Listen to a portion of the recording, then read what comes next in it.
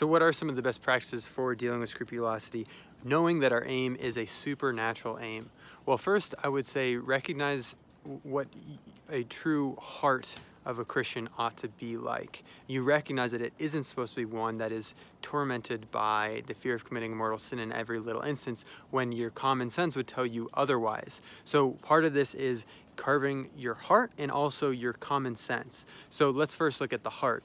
If you look in the book of Psalms, it shows the heart of David, and David was known to be a man after the heart of God. Even though he was a sinner, he was a man after the heart of God. He's constantly making acts of sorrow and contrition, yes, but he's also constantly giving thanks and praise. So I think for someone who's in the extreme of just the sorrow and I'm making sins and I'm stuck in fear, compulsively, try to aim for having a heart that cultivates gratitude and praise of God. This ties into something that Father Ripperger talks about that can be an issue for traditionalists, is constant fixation on what is wrong. That's what the devils do. The demons, they fixate on what is wrong at all times. The angels think about what is good. So what you want to do is start to intentionally try to think about that which is good.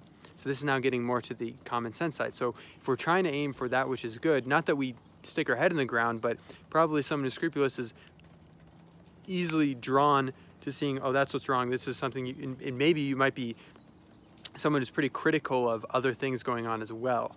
And so it's a general mindset that you need to start to really emphasize that which is good, even in the life in a world that is so full of sin and it's fallen, etc. It's really important to cultivate that. So that's the heart. We want to strive for one that is aiming for a good end, which is the praise of God, his goodness. So now on a psychological level, for more our cognitions, you want to recognize when you're having a thought that is not good, and you want to transform it into, either way, I can trust in the mercy of God. Not that you're going to say that's going to excuse me from doing right or wrong, but if you're in the case of doubt and you're someone who's scrupulous, I would say talk to a confessor, a spiritual director, figure out when it's okay for you to come to the conclusion that I'm in the case of doubt, I should abandon this to the mercy of God. St. Therese of Lisieux said if she had committed the worst sin in the entire world, she would have no doubt that she could just immediately transform herself into the flame of divine mercy. Everything would just be totally evaporated in the flame of divine mercy. And I think she's someone I'd really recommend reading because she was so big on the confidence in God. So turning those thoughts into, no matter what, I'm going to entrust this to God.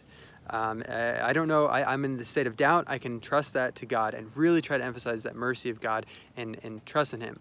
But that's also not going to be sufficient, because that can just lead to a life of laxity where you're just like, well, I'm just living a soft life. So now the next thing we're going to ask is, what is the positive aim that I need to strive for so that I can actually progress from this? Not merely have a defense of trust, but now progress in the spiritual life.